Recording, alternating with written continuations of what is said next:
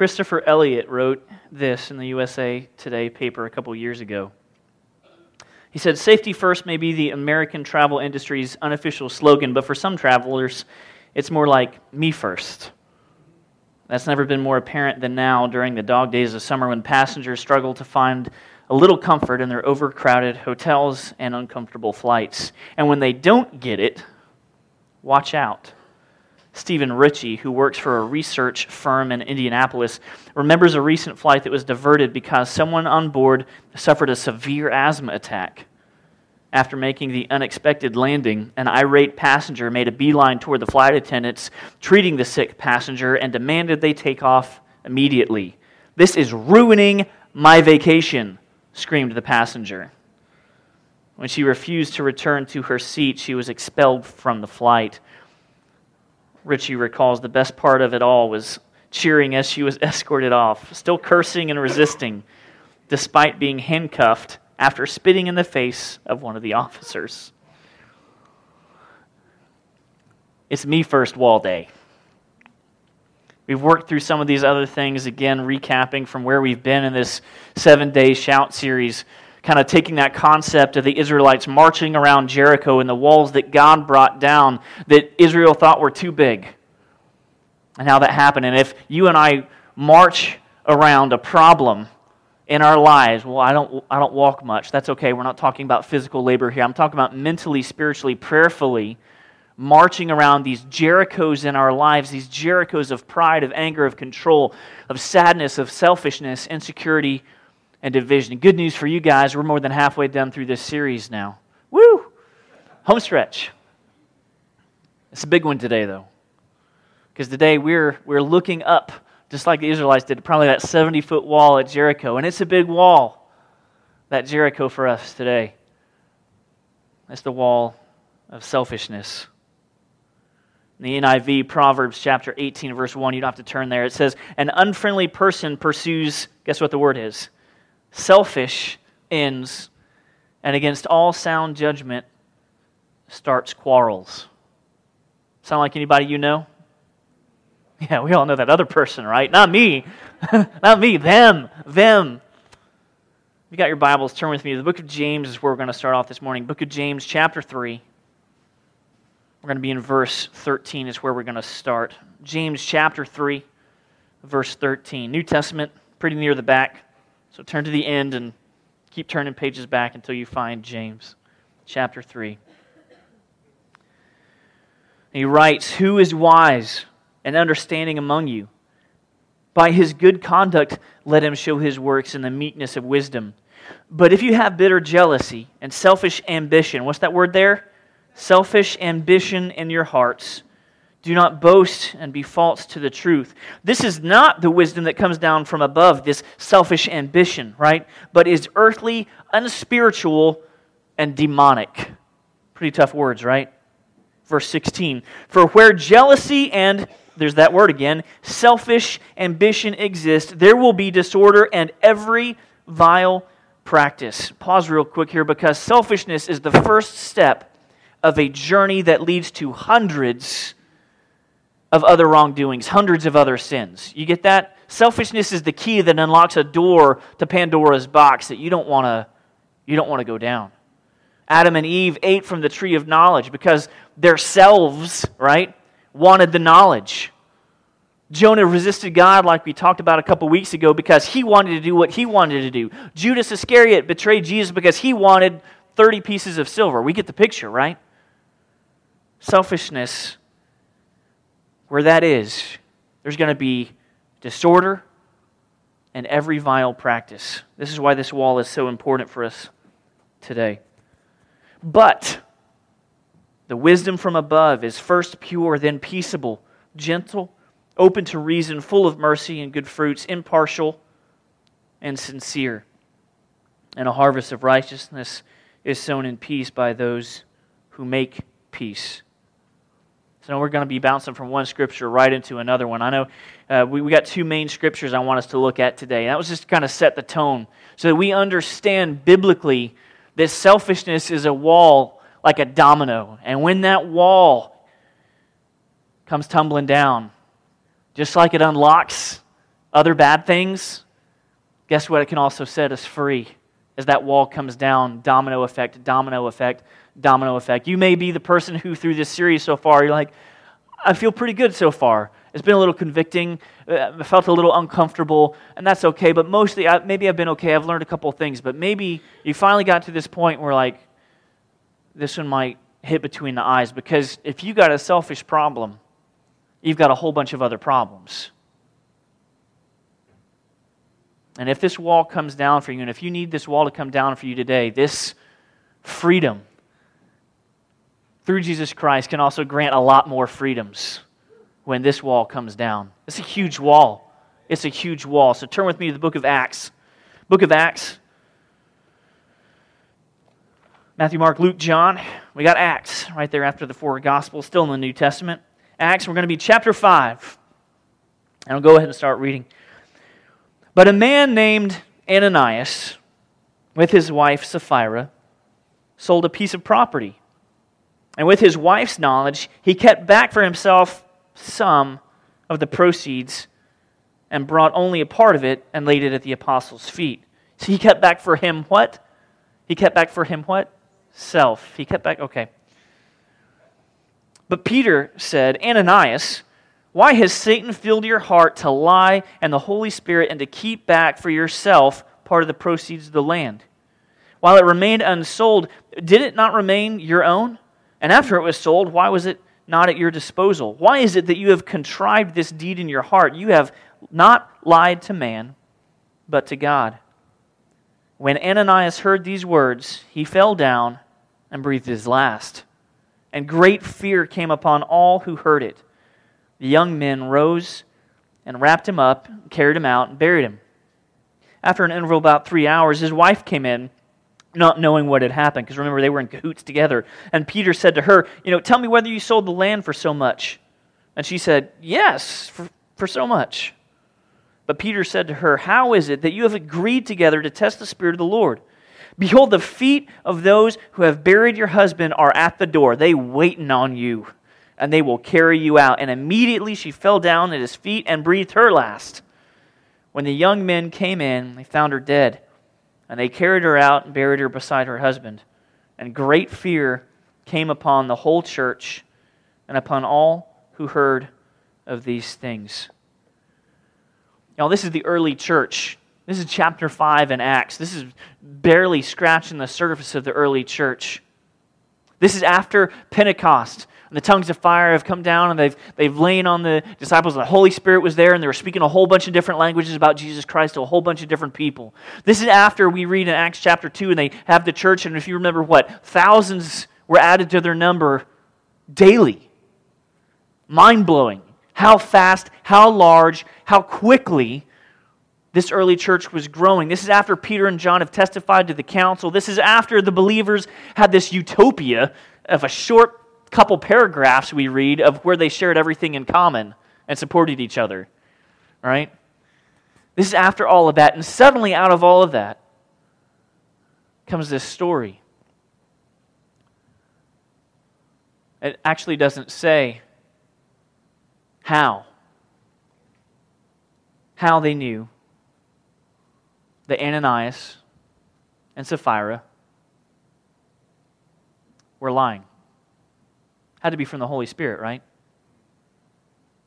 And the Holy Spirit will convict selfishness wherever it's going to be found. Here's our first point from this morning. We learn from Ananias and Sapphira about this wall of selfishness. Selfishness hides. It hides in two different ways. First of all, it hides within you as a person. It's in there, and it can be in there, and you don't even realize it because you got blinders to yourself, right? And other people can notice it in you. So it hides within you as a person, but it also hides things from others. Selfishness hides the best piece of cake. Ooh, the best piece of cake, that Publix cake with the most frosting. It's like the corner piece. And you're like, ooh, look at that. Ooh, look, I'm going to cut that piece off first for me. I'm going to set that aside, and y'all can have the rest of the cake because I got my piece. and it's like marble, chocolate, vanilla, all rolled up together, yum tasty. And this is my piece, right? And we turn it to Smeagol, right? Mine, my precious, we just hold this piece of cake. We wait for it, right? Selfishness hides the new toy so that only you can play with it. And that's not just for kids. As we get older, there's just bigger and more expensive toys. They only come around, Christmas and birthdays. They don't happen all the time, but they're bigger and more expensive. Like, I don't want you to drive my car.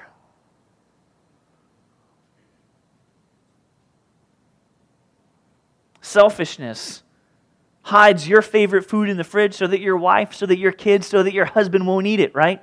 Selfishness hides money away that you won't ever use or you won't ever need, and it can make a difference. Selfishness hides resources from others in this me-first mentality. Things that could make a difference, right? And selfishness is such a huge problem in our world. You guys know that, the top 1.5 or 1.5% of the population owns, 92% of the wealth of the planet? It's mind-blowing. Does 1.5% of the population need 92% or something like that of the wealth? No. What are you going to do with 18 Lamborghinis? I don't know. You can only drive one at one time. Now, I know we're all running around in 18 Lamborghinis. You're like, yip, yip, yip, yip. Which one am I going to drive today? I don't know, the red one, the blue one. I know a lot of us don't have those problems to that scale. Doesn't mean the problem, though smaller, isn't still as big of a deal. Second point about selfishness. Selfishness is a wall in your life when your first thought is of yourself. Well, that's what selfishness is, right? I get it. I think of myself first. No. We don't get it. Selfishness is a wall in your life when your very first thought, not just in the morning when you wake up, but in every single situation here and there throughout your day, is of you first. And the advent of social media has increased this self mentality, right? 1 million more times than before, because there's millions of people who suddenly want to put their self out there. And it's got to be a good picture. And if I'm ugly, it's got to be photoshopped, right? Or I have some app that makes me look better, chick, right? So that my best self is represented out there to the, now yes, 2 billion users on Facebook. Did you guys get that little thing if you've logged on in the last week or so? They celebrated with us. Facebook users unite, I guess. Hooray, there's now more than 2 billion with a B of you.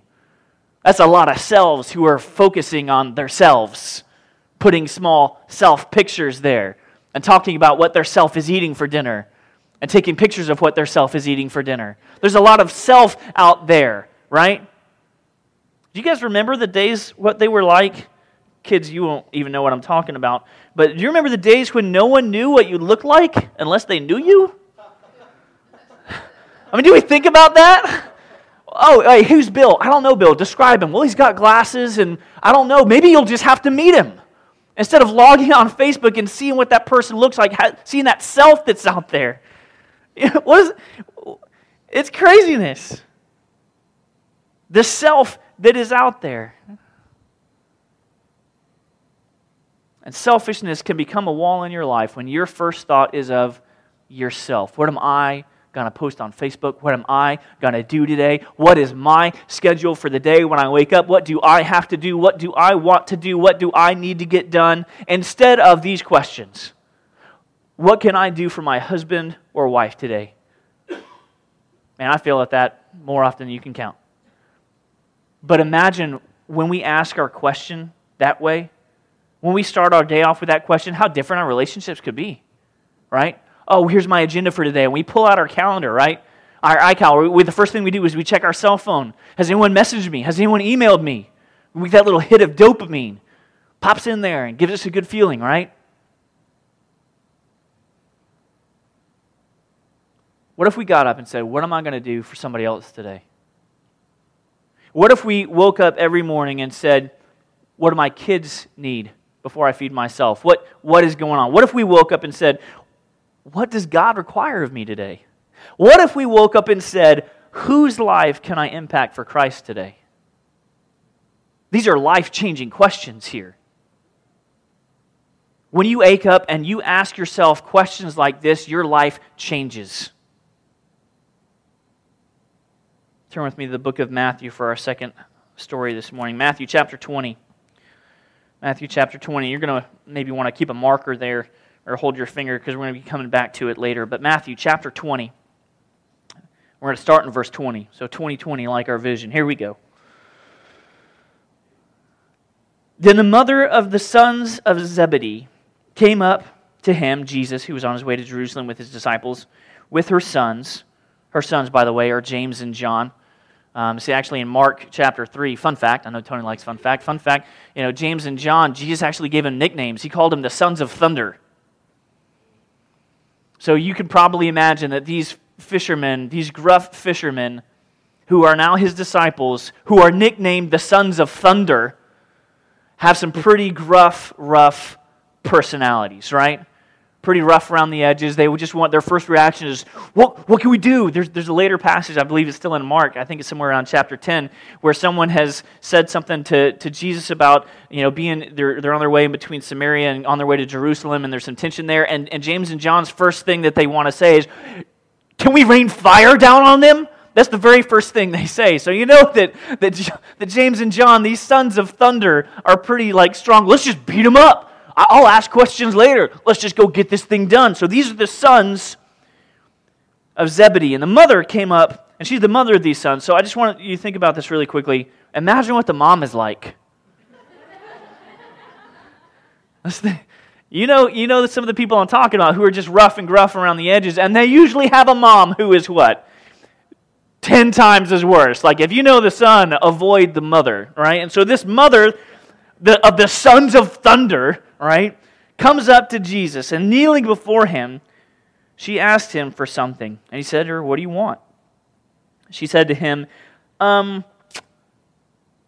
Jesus, just say that these two sons of mine are to sit, one at your right hand and one at your left in your kingdom. In other words, I want them to be elevated to a very, very high status. Because if you're the king of this kingdom, this world and this spiritual realm or whatever, Jesus, I don't really understand, you're trying to set up here, and blind people are healed, and that's cool, and people are fed, and that's cool. But my sons, let's talk about them. When you're the king of this kingdom and this actually comes to pass, you got 2 seats, right? One to your right, one to your left. My sons, sons of thunder. Imagine what that would look like, Jesus. Jesus and the sons of thunder. Da-da-na-na-na-na-da-da. Imagine what that would look like if one of my sons is to your right and one of my sons is to your left. What we find out is when we dive into a little bit of the history of the time is that what she's asking is actually completely irrelevant to her son's status. It has everything to do with her status, because women at the time were not allowed to do things like buy property or work and do the same things that the guys were to do. And the only way a woman could have a good life is if she had a husband or sons who were very wealthy and good to do. She was better off and had higher status. So you see what she's asking here? Has nothing to do with her sons. Has everything to say, if one's on your left and one's on your right, where am I gonna be? I'm the mom of these sons of thunders. Yeah. Look at them. They're on the other side of each side of this kingdom thing set up here with Jesus up there on that throne thing. Yep, here I am. Feels good. Feels good to be rich. Mom of the sons of thunder. Jesus answered, verse 22, you do not know what you're asking. Are you able to drink the cup that I am to drink? They said to him, we are able. They didn't know. They're not. He said to him, you will drink my cup, sure. But to sit at my right hand and at my left is not mine to grant, but it is for those for whom it has been prepared by my Father. And when the other disciples, because now she's alienated her 2 sons to try to get them to be better than the other 10, right? Because she stepped in there and been that dance mom in this situation, right?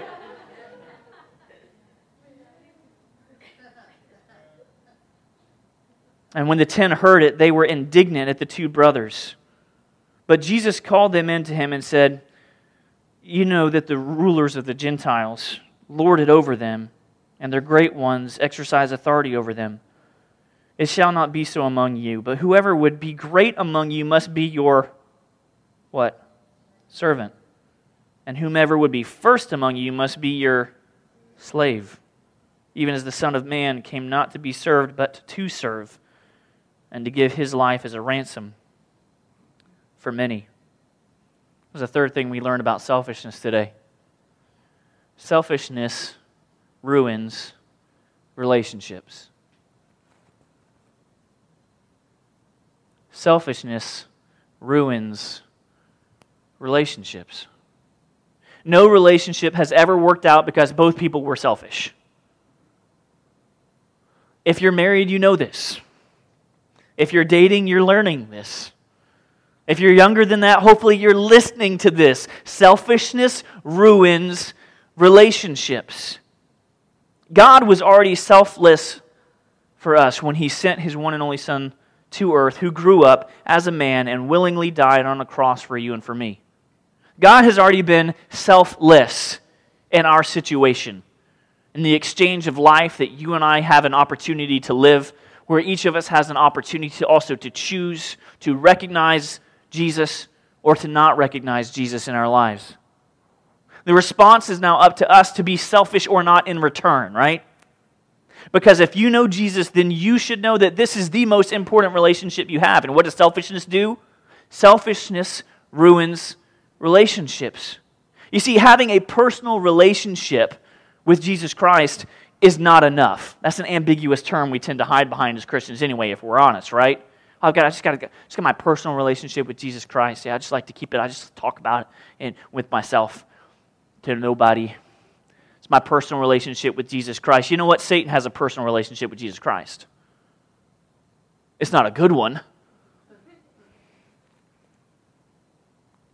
You see, it's how we respond to God's selflessness that determines our outcome.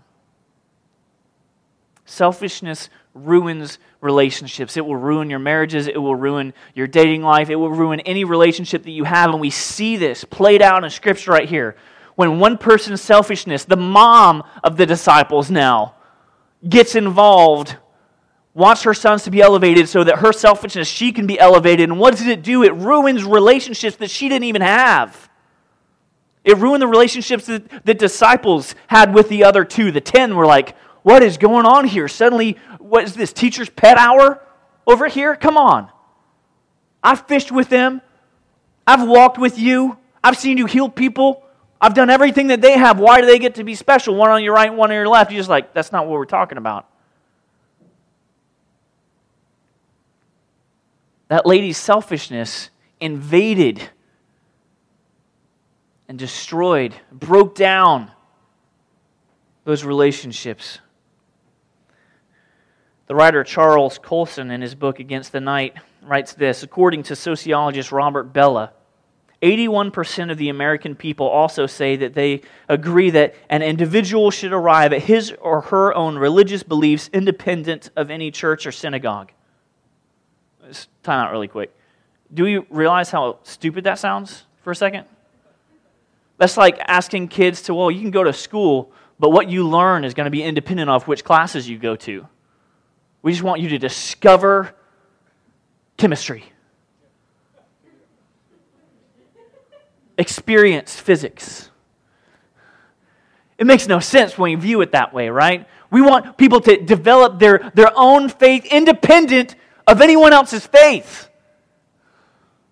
That's not how this works. But 81% of the American people say they agree with that. Thus, the key to the paradox, he goes on, is the fact that those who claim to be Christians are arriving at faith on their own terms, me terms, terms that make no demands on behavior. It's easy. A woman named Sheila, interviewed for this report by Robert Bellah, embodies this attitude. She said, I believe in God. I can't remember the last time I went to church, but my faith has carried me along the way. It's Sheilaism. It's my own little voice. These are real people with real lives, with real eternities. Don't know where, because Sheilaism won't get you there. Joshism won't get me there. Fill in your blank name. It will not get you there. That little voice, a little conscious thing, that's not what we're talking about today. Selfishness will ruin relationships, and it will destroy the relationship you have with God. You cannot be selfish and be following Christ at the same time. Yes, that's a bold statement. And yes, it's true. Like every week, we're talking about another side of this wall.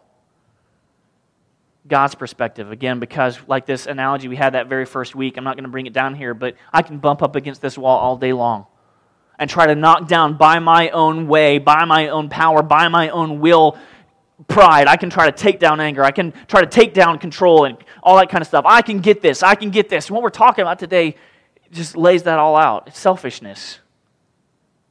And on the other side of this wall, all it takes is a flick. And that wall came down, if you remember, from our second week.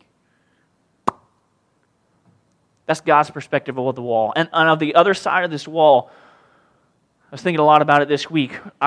Just like last week, we probably jumped to after the wall of sadness is probably what? Joy, right? Joy is the answer. Well, joy wasn't the answer. If you remember, it was peace is the other side of the wall. And when we're talking about selfishness today, probably we're going to jump to the conclusion, well, it's selflessness. I've been thinking and praying a lot about this week, and I don't believe it is either. It's not selflessness. It's actually this word called servanthood. We're going to go a little bit deeper than that too here in just a second. You see, selflessness simply says, I won't do what I want to do. That's where selflessness stops. But servanthood says, you know what? I won't do what I want to do, and I will do what you want me to. It takes it just that step further. Selflessness simply says, well, I won't do what I want. Servanthood says, I won't do what I want, and I'll do what you want, or what you require. Turn with me to the book of Philippians. Hopefully you can still keep your finger there in Matthew 20. But the book of Philippians, chapter 2. In Philippians chapter 2, we're going to read this, starting in verse 1 through 11. It's Paul and Timothy writing to the church in Philippi. So if there is any encouragement in Christ, if there's just a little bit, if there's any comfort from love, if there's just any participation in the Spirit, if there's any affection and sympathy, just a little bit of it in you, complete my joy by being of the same mind, having the same love, being in full accord and of one mind. Do nothing from what? Selfish ambition or conceit, but in humility count others more significant than yourselves. Let each of you look not only to his own interests, because you know there's stuff going on, we get that, but don't look just to your own interests, but also have the interests of others. Have this mind among yourselves, which is yours in Christ Jesus, who, though he was in the form of God, did not count equality with God a thing to be grasped, but emptied himself, taking the form of a servant. Say that together. Servant. Being born in the likeness of men and being found in human form, he humbled himself by becoming obedient to the point of death, even death on a cross, the worst kind of death. Therefore God has highly exalted him and bestowed on him the name that is above every name, so that at that name of Jesus every knee should bow in heaven and on earth, and you know what? Even under the earth. And every tongue confess that Jesus Christ is Lord to the glory of God the Father. And if you and I are going to take this just a step further and examine the root word of this servant or servanthood, this Greek word doulos, which is used more than 130 times in the New Testament, actually translates as slave. Slave. Webster's dictionary lists the definition of slave as, first, a person who is the property of and wholly subject to another. A person entirely under the domination of some influence or person. We don't like slavery, right? Slavery is a bad thing. And slavery is all over this Bible in the Old Testament and the New Testament from other people who were in slavery and other people in bondage. Like, Jesus, slavery is such a bad thing. Why don't you talk about slavery? Because Jesus knew that slavery, whether or not someone is physically bound, has no bearing on if they were spiritually free.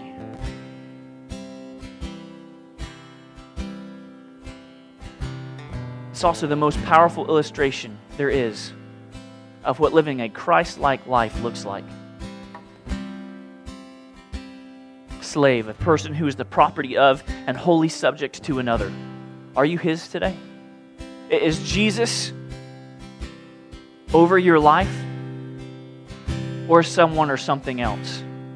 Because if it's bills to pay, or if it's your you time on Xbox or watching Netflix, or if it's your you time out there fishing or shooting or hunting or whatever it is that you like to do, or shopping,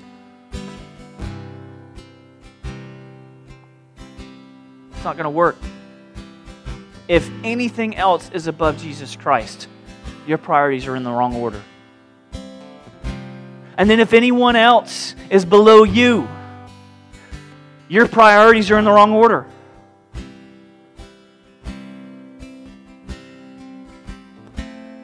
We're going to flip back to Matthew chapter 20 if you've kept your fingers there. Jesus called to them, verse 25, and said, "You know that the rulers of the Gentiles lord it over them, and their great ones exercise authority over them. But it's not going to be so among you.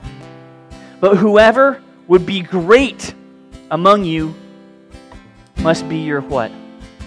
"Servant. And whoever would be first among you must be your slave. Even as the Son of Man came not to be served, but to serve, and to give His life as a ransom for many."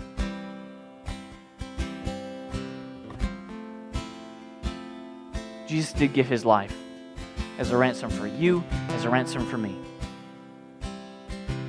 He showed and lived out and died what it looked like to be a servant for someone else.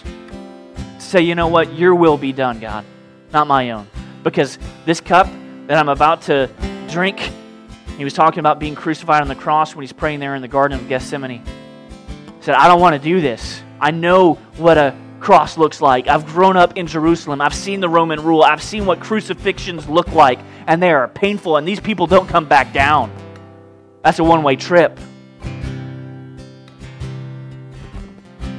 But God, if you want me to do that for these people, all of these people, even the 2 billion people who one day, 2,000 years from now, will be taking selfies on sticks specifically made for that purpose on Facebook. Even them, yes, Jesus, I'm going to die for. And even the person who wants these sons elevated to a higher status so that she can have a higher status, who we just talked about 5 minutes ago, yeah, even her, yeah, Mom of Sons of Thunder, yeah, we get it. I'm going to die for her too. And you and me, with all of our selfish problems and our selfish wants and our selfish desires, He showed, I'm going to give them the best example I can. To be a servant. You know what? Not just a servant, because that's great. I'm going to be the best. I'm going to be the slave. I'm going to die to set you free. And if you know, again, the history that comes out of this, if someone died for you in the old times, you owed them a life debt. And you had to live your life for them in return. That's this exchange this morning. We've got a table here as we're going to celebrate communion in a few minutes, where some simple bread and some simple grape juice is going to, once again, just represent what Jesus told us to do in remembrance of Him every time we gather together. And I just really hope, and I pray that in this time this morning, that you and I, as we come up, as we approach this table, as we have this bread and we drink this cup and we share this moment together, that this wall of selfishness, however big or however small in your life, can come down, because we've all got a problem in this area. There's not one of us that is exempt from this. There's all areas that we can grow and get better. And that as these walls come down, you and I experience the freedom that makes sense, that can be found in being a servant to Jesus Christ. Slave. A person who is the property of and wholly subject to another. A person entirely under the domination of some influence or person. I want that person for me to be Jesus Christ. I want that person for you to be Jesus Christ. because he loved us enough to die and give his life up as a ransom for many, like we read in Matthew.